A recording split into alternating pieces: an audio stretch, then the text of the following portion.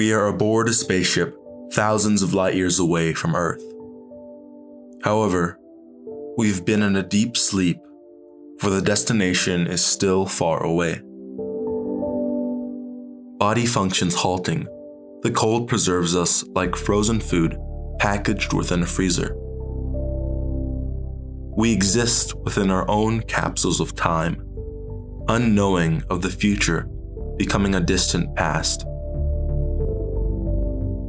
This is a familiar scene from a plethora of mediums in the sci-fi genre. Let's delve into the realm of seemingly science fiction and talk about cryonics.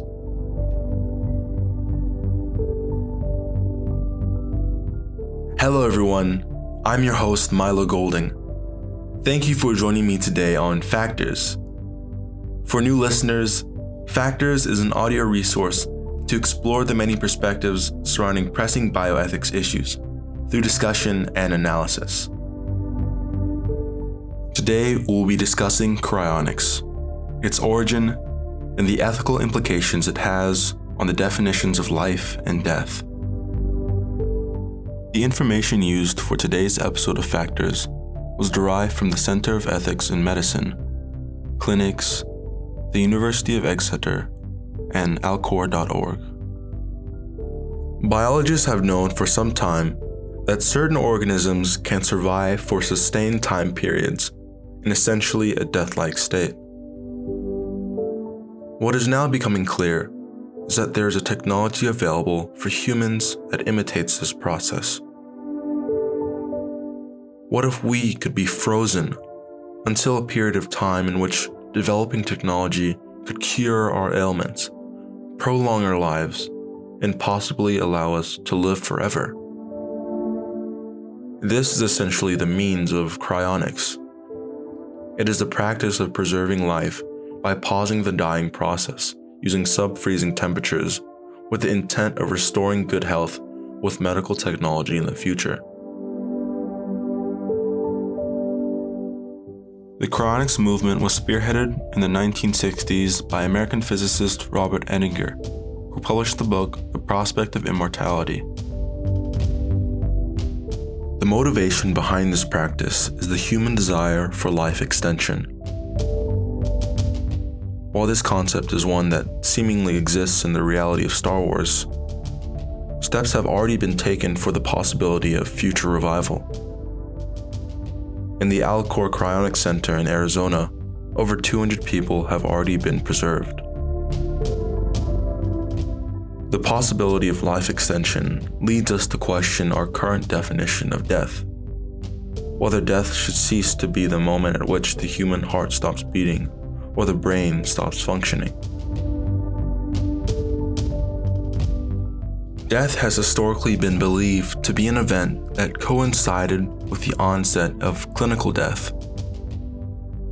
However, it's now understood that death is a series of physical events, and not a single event, and that the determination of permanent death is dependent on other factors beyond the simple cessation of breathing and heartbeat. Cryopreservation is the use of anti-freezing solutions and proteins, or cryoprotectants, and cooling to very low temperatures for the long-term storage of human bodies, animals, organs, or tissues, typically at liquid nitrogen temperatures. At these low temperatures, any biological activity, including biochemical reactions that would lead to cell death, is effectively stopped. However, when cryoprotectant solutions are not used, the cells being preserved are often damaged when approaching low temperatures in the freezing process or when being warmed to room temperature. To be biologically useful, cryoprotectants must easily penetrate the cells and not be toxic to them. Cryopreservation is used for embryo storage. For example, when in vitro fertilization has produced more embryos than are needed at a given time. Semen can also be successfully used almost indefinitely after cryopreservation, with successful storage reported for as long as 21 years.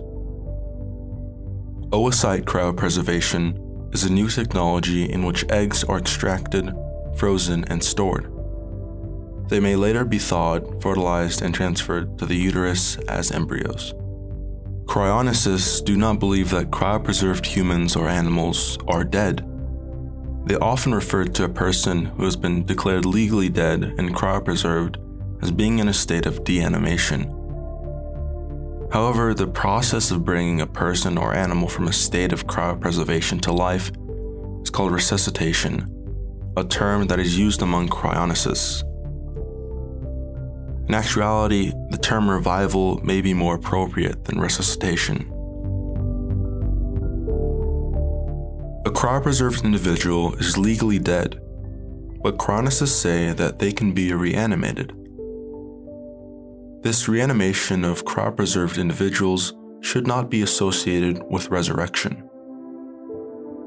A central premise of cryonics is that long-term memory, identity stored in durable cell structures, and patterns within the brain do not require continuous brain activity to survive.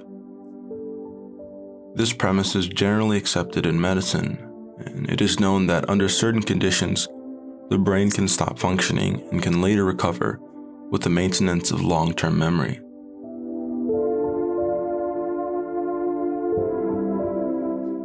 The bioethical question posed by this issue is whether a cryopreserved human being is entitled to rights. A moral premise of cryonics is that cryopreserving people is the right thing to do when there is no other hope, but the individual's autonomy should be respected, as it is when a person agrees to participate in a genetic experiment with germ stem cells. Some cryonicists believe, as a matter of principle, that anyone who would ordinarily be regarded as dead should instead be made a permanent patient, subject to whatever advances the future might bring.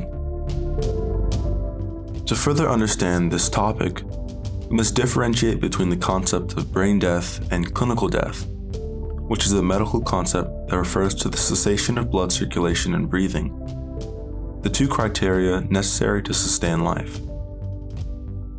Death occurs when the heart stops beating in a regular rhythm, a condition called cardiac arrest.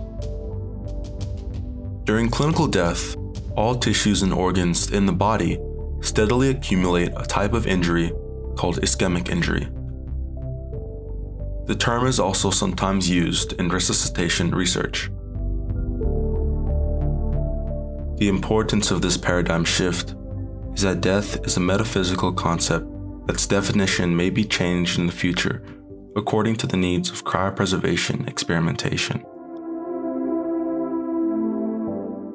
In a 2016 case, the High Court allowed a terminally ill 14-year-old to be cryopreserved after her death.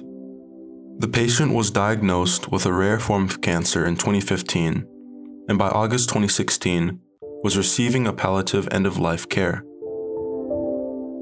Following some months of research, she formed a wish for cryonics.